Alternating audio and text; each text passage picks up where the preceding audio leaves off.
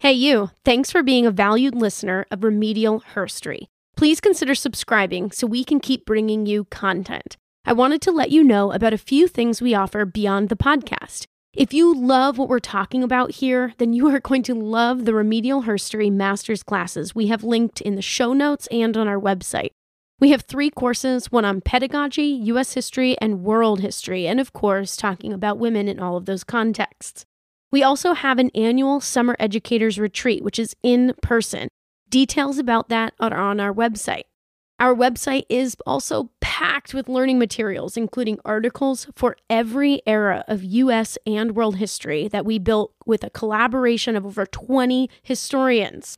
We also have lesson plans for elementary, middle, and high school that involve analysis of primary source material and get students doing history. We also have a video series that goes along with that. All of this is only possible because of the generous contributions from our patrons. You can also support Remedial Herstory at remedialherstory.com/giving or by becoming a monthly patron at patreon.com/remedialherstory. Thanks for helping us make herstory. Hey, Kelsey. Hey, Brooke. Want to tell everyone what's happening in today's episode?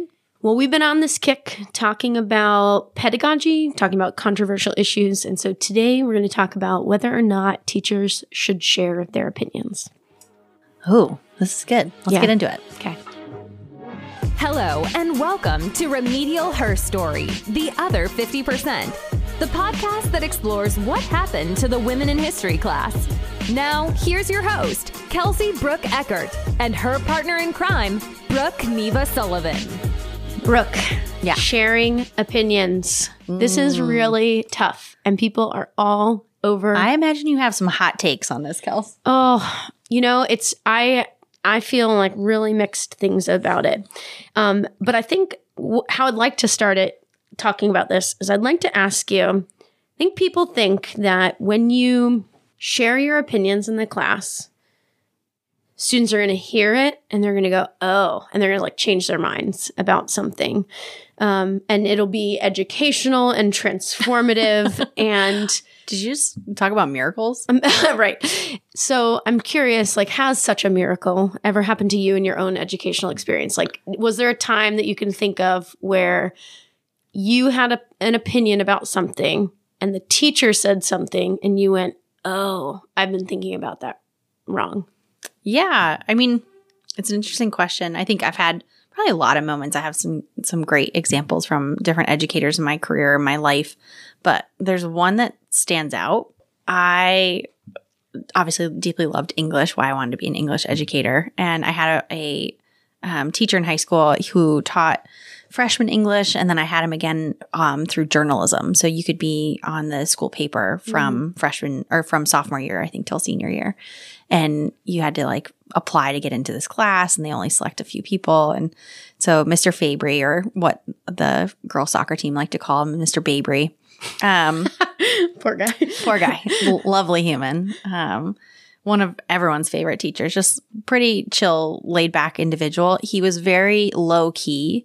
Yeah. And so, but very smart. And so students would listen to him because he didn't have to force it down your throat. It was just, you'd come in and you'd be like, well, that's dumb. We're moving on to this. Like, you know, it was really good. One of those people, like people of few words. So when they did speak, exactly. It was meaningful. And deeply knowledgeable about the topics he was talking about. But he also had this, like, he coached boys soccer at our school. And he just kind of had this great presence about him. He looks like George Clooney.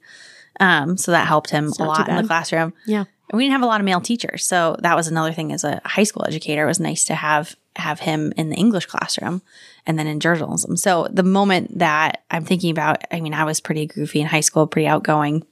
I'm didn't shocked. Stop talking ever. Pretty much a motor mouth. And I was in his term. Oh man, it was bad. Undiagnosed ADHD is a problem.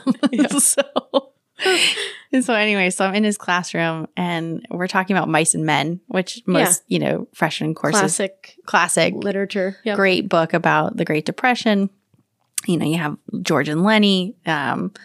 Anyways, we're talking about, and I didn't really know much about the Great Depression at the time, and I'm learning about it both in English and in history at the same time. And he kind of broke our brains a little bit of like the female experience in that moment. Like we're reading this book of Mice and Men, losing their jobs and what that does to them, and threat to masculinity too. Totally. Right? And like the typical, at the time, America had all these very formed what a family looks like and the family unit. And he's like, a lot of women became single mothers in this moment. Mm. And we talked a lot about the female perspective, and it was really interesting and something I had never really thought about, that experience of at a time when women couldn't get what they needed or couldn't have what they wanted, and couldn't apply for bank loans, couldn't go own their own house. They couldn't pay their bills because their husband's name was on the account. Like all these things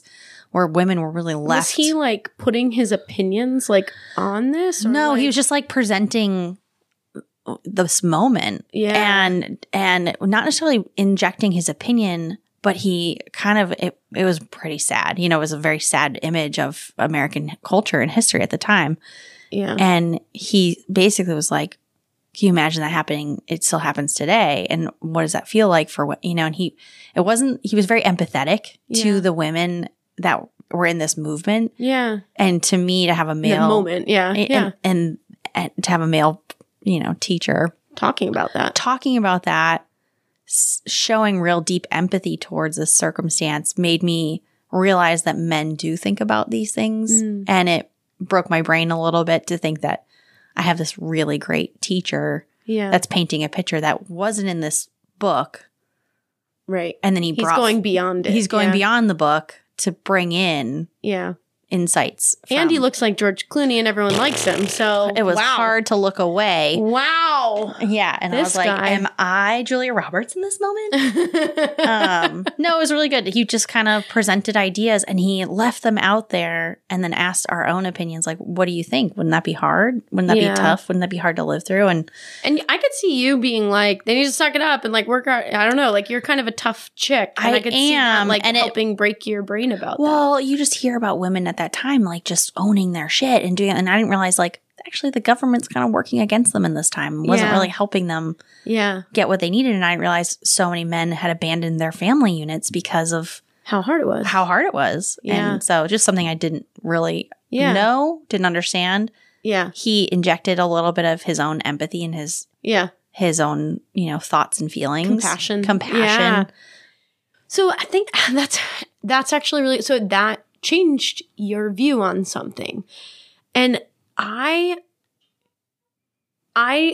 don't know how many moments I've had with educators where I went 0 to 60 on, because the example that you just brought up is kind of interesting because it's something that's kind of you're already inclined towards, and he just opened your world a little bit more to that. Like, you already are a pretty empathetic person, but you also and you're also interested in women's issues and things like that. So, and you're an HR manager now. So, oh my gosh, I lean in. Labor. Well, there's so many layers there. There's so many layers that he probably just flipped a light switch on for a person that the light switch was half on and already. So that's really great. But I think my love for that moment was seeing the men in the classroom or the boys at that time, 13, 14, 15-year-olds, freshmen in high school. And they're like, wait, the guys just left? Yeah. They just all left their families? Yeah. And they're breaking their brains a little bit. Yeah. We're all just kind of like, what the? Yeah. Like, what is happening right now? And it's like, it was just this moment where, we had learned up until this point, like American Family, and you have like the Norman Rockwell paintings and all this other stuff that like really paint these beautiful pictures of these moments that people pulled up by the bootstraps and they got themselves together. And it's like, actually, no, this is a really dark period in America. Yeah. And financial wellness has a huge impact on relationships and careers. So it was just really good. That's really neat. And I think it's illustrative of what I'd like I think to share. It's kind of funny. We're talking about sharing opinions, and essentially this is an opinion question from an experienced educator, because I was reading this study the other day that was talking about, teaching, the importance of teaching about women in history class is to help students not only think about women and in the past, but also to promote, like there's a feminist goal. here, which is to promote gender equity, right? And so there was the example in this study that I was reading was this teacher was teaching about marketing campaigns in the 1950s that were really sexist. And I'm sure many of you have seen these types of images. And if you haven't, Google it. Like ads, just Google ads from the 1950s. And you will find these horrendously sexist ads. All I think about is that if anyone's seen the Mona Lisa Smile, the movie, she brings them up. She brings them up. Yeah. Like a bra is like a bra to set you free or something. Like, what does that mean? Yeah.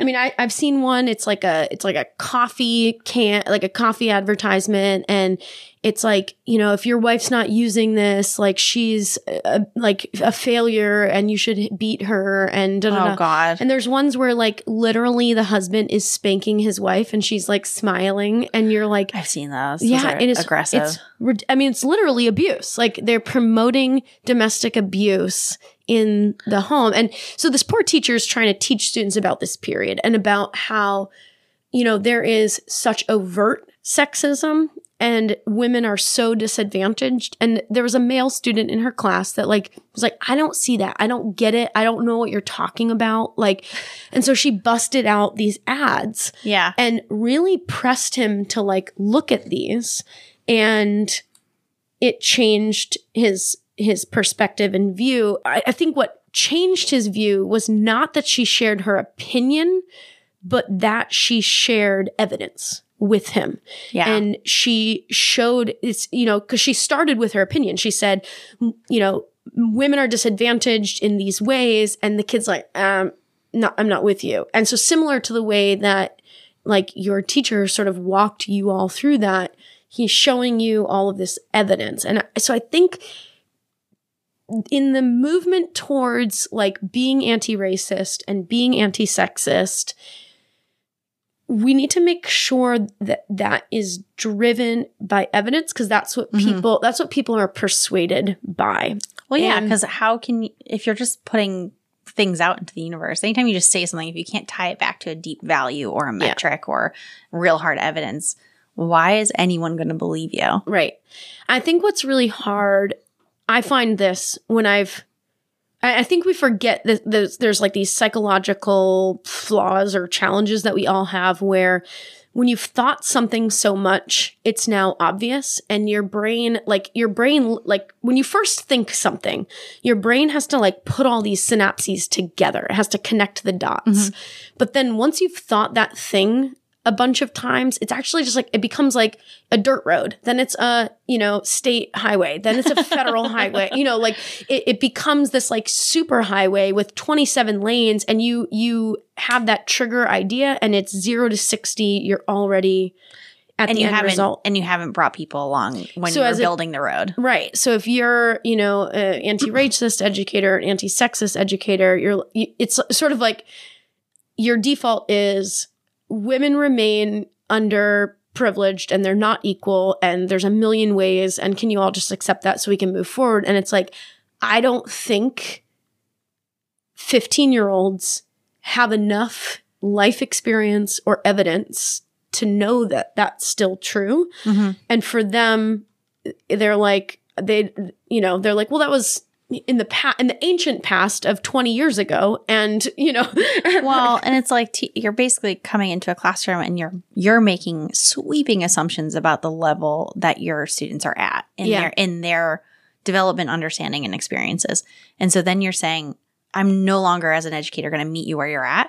I'm just going to drive from here and catch up if you can. And like, you can't bring anyone along. And they walk out of that classroom so overwhelmed, some depressed because they don't know what you're talking about. They don't feel confident to have discussions in your room because they're not sure where to step, because you've made an assumption they should already know. Yeah. And then, you know, now you've disrupted your entire classroom. Yeah. And sometimes you see that. And I feel like you probably have seen this as an educator. You can see the glazed donut look that they get. Yeah. Right. It's just like the hole in the mouth is open and the eyes are just glassy. Yeah. And you're like, all right, I got to walk it back here. Yeah. Let me present some evidence. Let me bring this forward. Well, and I think, you know, glazed perhaps, but I also have experienced things where it's like an immediate like shutdown. Oh, like an opposition to your opinion. Yeah. So this is a real story happened to me. So I taught high school junior year history, U.S. history. And that summer, I worked really hard on like a redesign of the decor in my classroom. Oh, look at and you. this was fall 2020. And I wanted to have more Black figures represented on the walls of my classroom because obviously that's important and I wanted to do that. So I grabbed a quote from Ida B. Wells Barnett, and I'm going to butcher it, something about, if you want to, change things, shed the light of truth on it, right? And it's something to that effect. And so I put that quote on the wall with her picture, and it was kind of on a chalkboard type thing. And so I drew like a black, like a fist to go with it. Cause it's very much a very powerful. She's talking about lynchings in particular. So she's like, if you want to like end this, like, yeah, here you go. Here's how you do it. Like, let's show them that it's happening, And it's powerful. And to me, image. it's a period before really the Black Power movement is what it is. And that the fist raised but yet is an aggressive image. Yeah, and that's what she's doing. So here I am thinking like, look at me. I'm involving a Black person. I'm quoting them. I'm giving them representation in my classroom. This is a really great thing that I'm doing. And first day of class comes, a super conservative kid from a probably Fox News watching family walked into my classroom, saw that on the wall, walked right back out, went to the guidance counselor's office and dropped my class. Whoa. Didn't even give you a chance. Not even a shot. He didn't know what I thought about that quote. He didn't know what that fist meant. He didn't know. But he made a very quick snapshot based off of an image he saw in your classroom. Yeah. And when I think about all the kids in that particular junior class that needed me as their teacher the most, it was that kid. Yeah. And I didn't even get a chance. I didn't even get a chance with him. I didn't get a shot. That's unfortunate because you put things up like that in your room to bring inclusion. It's like if you hang a trans flag, or if you hang the rainbow flag, or if you put up, different things about different movements going on, you hope it brings about dialogue and a discussion and inclusion, and you hope kids feel accepted and welcome. Yep. I think we miss a lot, and this is probably what we're talking about now, is bringing people along who do have differing opinions, because when we put up those symbols or those images, now we're putting ourselves in direct opposition of someone who feels differently too. Right. And I didn't get a chance with him. So I don't know what he was opposed to, but that he specifically referenced that poster thing on my wall. And I don't think that the message is don't put Black figures up in your room. No. And I think it was the fist in particular that he was concerned about, because it has modern implications with like Black Lives Matter and movements that clearly his family is opposed to. And my point is not don't speak up for Black Lives Matter. Black Lives fucking matter. Like that, that's not. Welcome to this room. We talk about Black lives. Right. But the point is what, I walk this line all the time because, yes, I want my students of color. I want my students, who are non-binary and, whatever, to feel like they're in a safe space in my classroom. But I want everyone to feel that way, including this kid. And I think he walked in and said, I'm going to be attacked in here. Yeah. I'm not going to be able to share my opinions in this space because here's, an educator with a master's degree who's going to. Yep. Who has different ideologies and opinions than I do. Yeah. We're actually doing this in the workforce right now. I had a really incredible conversation with some colleagues in human resources about creating safe environments. And someone actually posed the question, well, who are safe environments for? Mm-hmm. Because we can't alienate those who feel, very strongly in different opinions politically or safety is for all. Yeah. So what does that mean? Yeah. And how do we create an inclusive environment without alienating those who have very strong opinions or feel differently? Yeah. We talked a lot about this through the Roe v. Wade movements recently in the workforce, and companies that came out with public statements and ones that didn't. And what does that say? And so you're putting your opinion out there and you're hoping that it's speaking to the audience that you're hoping to attract. Mm-hmm. But what is it doing to those you're alienating as well? Right. Through those actions. And I think as an educator, you probably have to think about this all the time. Yeah. And I think the other thing that's tricky is I am confident that if I had gotten that kid to sit in my room and hear me speak for a minute. If you're not confident, I'll tell you I'm confident in you to figure that out. I think I actually could have found common ground with this person. Sure. And I think that's what I'm good at doing with my students. It hurt. It broke my heart that I lost somebody that I didn't even get a chance to say anything to. Yeah. And I think that the tricky thing that we have to remember is that values, part of the goal of public education is to help establish community or cultural values that we have in young people. And what's really hard is that family values are really different from family to family. And I think, so when someone, in my role now as a coordinator for social studies ed, teaching future social studies teachers, this is a question that I have to think about is, do I empower my future social studies teachers to share their opinions in classrooms? And I think what's scary is I don't know what all of my students think about every given issue.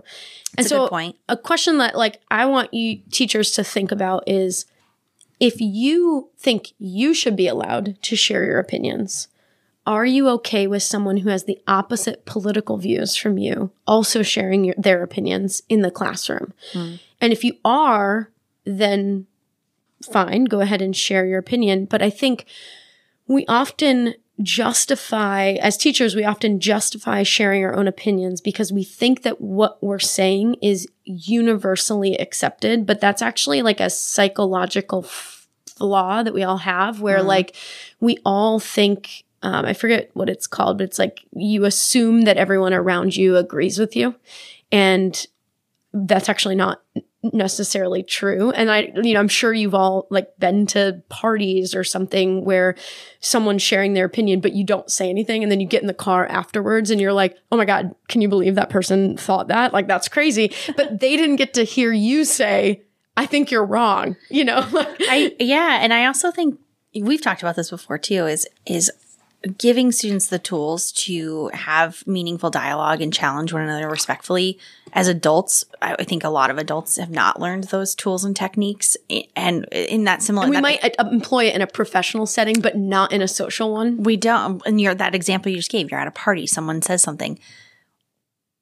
We should say, I don't actually agree with you, and I don't want my silence to make you think I do. Yeah. But I actually don't want to debate with you right now. Because this isn't the setting. This isn't the setting, but I just don't want you to think walking away from this that, oh, Kelsey feels this way or, oh, Brooke feels this way. Yeah. Because I don't agree with you. And there has to be a way that we as adults can say those things without breaking a friendship or losing a social circle, because we have to start doing these harder conversations with our peers and colleagues versus reposting something on social and just assuming everyone that follows you accepts it. It's also people have unfollowed you that you may not, which I'm totally okay. Please unfollow me. Yeah. Do all the unfollowing. If you don't agree with my opinion, I'd rather you be gone.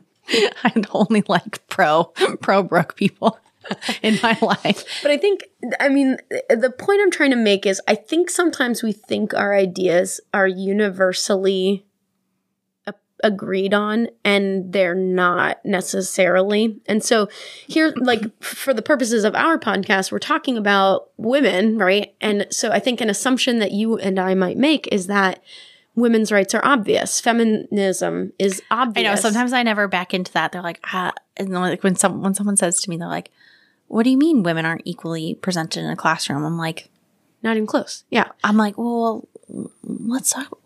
And I want to break it all down with them. I'm like, how much time do we We have 100 and whatever episodes on our podcast. Anytime I walk into those comments like that, I'm just like, okay. Yeah. But I think, expand on that. To me, abortion rights are obvious because the data shows it. It's like you either want women to die or you don't. Like, and I know. And to me, it's that black and white. But that's you on your federal highway. Right. I'm on the highway. Like, I've already done all the steps. I've made the connections between, like women having, having doctors available to them, abortion clinics nearby, like I have been through birth. I know what it's like to literally bleed for 6 months. Yeah, you have multiple perspectives. The spider web is huge. The highway is well paved. There's a lot of lighting and there's 16 car lanes. Yeah. Like we know you're there. And it's interesting when you meet someone who's still on a dirt road in that conversation. Yep. And how do you bring them along without putting your own opinion in something you're so deeply passionate about? Yeah. That is so challenging as an educator. I can't imagine being in a classroom and you have that car lane, that speeding highway. Yeah. And your students are still like riding tricycles or unicycles on a dirt road. Well, and I think abortion is a really tricky one because I think the way that politicians have weaponized it is you either want babies to live or you want I mean, we could talk about hypocrisy for days. Yeah. But I think what's tricky, like I'm on this super highway and I've got to like pause and bring people along. But I think this is the thing that I want people to understand is it's when you start talking about particular issues, I think that's where it gets kind of tricky as an educator. Well, I bet you could list the top 5 that like, here's what's dicey. Yeah. And if you assume to tackle it, I mean, that's what I think about. Like, you're preparing educators to go out in the classroom. Yeah. And if you want to empower them to use their opinions, letting them know these are the 5 topics that are going to trigger your students. Yeah. Let's talk about how you are going to come and show up into that classroom and feel inclusive. Yep. Open. Yep. And that your students are walking away with real data and information. Yeah. Yeah. And I think so there's a study that talks about skirting around feminism in the classroom and, doing inquiry, using multiple perspectives, analyzing sources. Those are the ways that teachers are talking about these things without talking about these things. And well, yeah, because if you come in and you're like, welcome to the feminist class, I would imagine there's like, ew, like and that kid's going to unsubscribe. If you agree with me on abortion and you think like, yes, you should be allowed to share your opinion in class about abortion, then I want you to understand that you are saying, therefore, that someone who is pro-life and anti-abortion is also then permitted to share their perspective. And that scares me, so that's why I think we have to be conscious of that. We also need to appreciate that values aren't necessarily universal. Right. And there are things that so here's a good example. I was in a classroom on January 7th, the day after the January 6th, attack on the Capitol. And the question is like, what do I say about that? And I had people who, they're students, so I don't think they could vote for Trump, but supported Trump and were sad that he lost and all of just as 4 years earlier. Right. Well, so that's exactly. So what I decided to do is that my position on January 7th is not, do you like Trump or do you not? No. My position is not Biden won, so suck it up. Like that can't be the opinion that you share. You didn't wear your Biden, your Joe Schmo t-shirt. So I had to back up to like, what is the universally agreed upon thing that Americans can unite under right now? And like, is there a thing right now that we can agree on? And I think one of the things is that the American system of democracy is at least factually, is the longest standing democracy in world history. And that democracy is good. And if that's something in a democracy that is at least one of our values that we want to teach people, that's what I should stand by. Yeah. And so January 7th, when a student is upset about Trump and wanting to be like, yeah, let's attack the Capitol, I have to say that's not democracy. And democracy, you can support Trump. You can support whoever you want. You can do anything in we're very close to Vermont, where we live. The Bernies were upset too, okay? Yeah. But at the same time, it's like democracy wins. Like, this is how it goes. And you can do everything within your legal rights to test, to make sure. And like, if the election was stolen, because I support democracy, I also will be furious, right? Yes. Because I support democracy. But right now, I don't have any evidence that that's true. And in this classroom, we value evidence-based decisions. And so that kid who's a Trumper is now like, now I'm getting him to think a little bit more deeply about the position they have. Yeah. And all right, if I'm going to come to this classroom, I'm going to voice my opinion. I better bring the receipts. Yeah. And then if that student says, screw democracy, I want my guy to win, then I say, okay, so would you have supported Democrats doing the same thing 4 years earlier, to your point? Because screw democracy, they wanted Hillary to win. Yep. Right? And Hillary won the majority vote, but that's not how our system works. Right. Our system is based on an electoral college, and, and like, that's right or the wrong. system. Right that's or wrong. The system. That's the system. So, and like, we could debate as a class, did Hillary do the right thing by showing up to Trump's inauguration and standing by and supporting him as he was, as he became the president, because he won, and he won based on our system. And like, that's how it works. And, and like, there were Democrats that year that were just as frustrated. So I think a place, when we have a two-party system the way we do, we're going to be teachers that are debating these things as long as you're an educator. Right.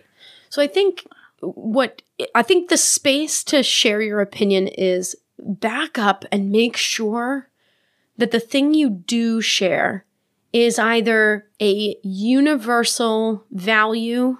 Yep. Something that aligns. Right. Because, we're not all going to agree on abortion, but I think we all should agree that we should respect women. And if so if you can, and that is going to look different. You're right to choose. Like, you can even go and shouldn't you as an individual in America be able to choose your own healthcare? Yep. Choose who treats you, touches you, is part, because we value independence as Americans. We value freedom. So it's like, okay, if we universally value those things, how does that show up in action? Right. And what does that look like? And maybe for you, abortion is an exception to that, and I want you to work through that logic for yourself, and like why and where and whatever. But I think back it up to something universal, and respect for women looks different in every family, in every culture. Oh yeah. And like, but let's orient it at respect, and I think that's a universal value. Conservatives talk about respect. Liberals talk about respect. It looks different in the way that they're talking about it, but they're still talking about the same word. Yep. So I want to end with let's bring it home. Bring it home. Another anecdote for you. I had a student who, on this theme of 2016, female student, super Trumper, wore her Trump shirts every day to class, very conservative ideas. And my attitude towards her was sort of the same that I have about most students. Is just, you're a better human than me. What? Back it up. Yeah, back it up. Bring the facts. Where's the evidence? Where's the data? Talk me through. I'm not gonna come at her with my superhighway. Okay, so people need to pull themselves up from their bootstraps. I mean, if you're coming with that representation yourself, if you're coming with that energy, and I will say it the same way too, you have a lot of liberal students too that come with some swinging energy. If you're coming in with it, then you're gearing up to have a dialogue. So you need to prepare yourself. If you don't want to have that, then you need to decide how you're showing up today. Is it open-minded and willing to learn, or is it opinionated and you got facts? Because you can't come in swinging if you don't have facts. Yeah. I have to tell you, my liberal students drive me nuts because they're so passionate about like equity or whatever, but it's very passion-centered. I'm like, And the evidence is I know.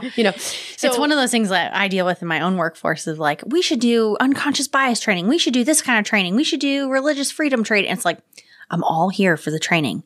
Here's where I want. What is it going to do to our culture? Yeah. Why do we want to have it? Yep. How do I show that it's going to bring forward value for the business? Yep. Because at the end of the day, we don't just serve people. We serve a business. Yep. We serve stakeholders. You got to bring the things that are going to tell me that this is something I need to prioritize in this moment. Yep. Yep. And people are like, well, it's just good business. And I'm like, that's not how it works. Right. Yeah. I can't get funding for projects because it's good business. Yeah. As much as I would love to do all of those things. Yeah. I need facts. Yeah.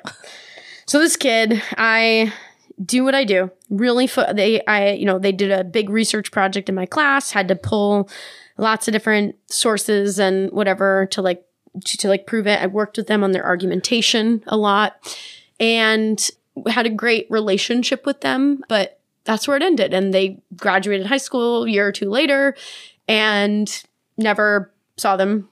And then about 4 years later, I got an email from them. Oh, love it. So random. Love a good email. Love a good email. It's like 2 pages long, like committed email. That they changed their major to history with a concentration in women's studies. Shut it down. They are working for the Democratic Party now. And I'm getting goosebumps. What kid? Who is this? Not that kid. That can't be possible. Pull out an old yearbook. You're like, are you fucking kidding me? She's like, I just wanted to thank you for, like the way that you taught class and changed my view on things and I'm gonna cry. Opened me up to women's lives and blah, blah, blah, blah, blah, blah, blah. And like, my goal is not like, I think you can tell, like, I'm not like, I'm going to convert you all to liberals or something like that. Like, that's not She has that on a t-shirt, but so you know. I am going to make that I'm going to convert them to. We should make that a t-shirt. But I think, and this is anecdotal, like do with it what you want. And might have 12 examples of people who didn't make that turnaround. But every teacher listening to this, which there's so many, have this moment where they had a child, student, whatever, in their classroom that was opposed to their own beliefs. Mm-hmm. You gotta still teach them. Yep. They're still there. Yep. Bring them with you. And they need you the most. And they'll send you an email 2 years later that they've changed to women's history majors. And the sad part is maybe they won't. And you just have to like trust that you did the right thing by that person. Yeah, you're trying to build a good citizen. Yeah. That's your role. You're doing it. Yeah. Yeah. Wow. So, there are scholars out there that I think would say I'm skirting around like really hard-hitting feminism. No way. Anti-sexism. I think you're actually going right at it in a way that you can support. Yeah. And that students can get behind as well. Like no one feels attacked. Yep. Everyone feels supported. Yep. I think you're going at it the exact right diplomatic way that an educator should. Oh, well, thanks. I don't know. Yeah. Kels, this was good. All right. Brooke, thanks. Thanks, Kelsey. See you next time. See you next time. Thanks so much for listening to Remedial Her Story, the other 50%. Please subscribe, rate, and review wherever you listen to your podcasts to bring more voices to the conversation. We really appreciate that effort. Until next time.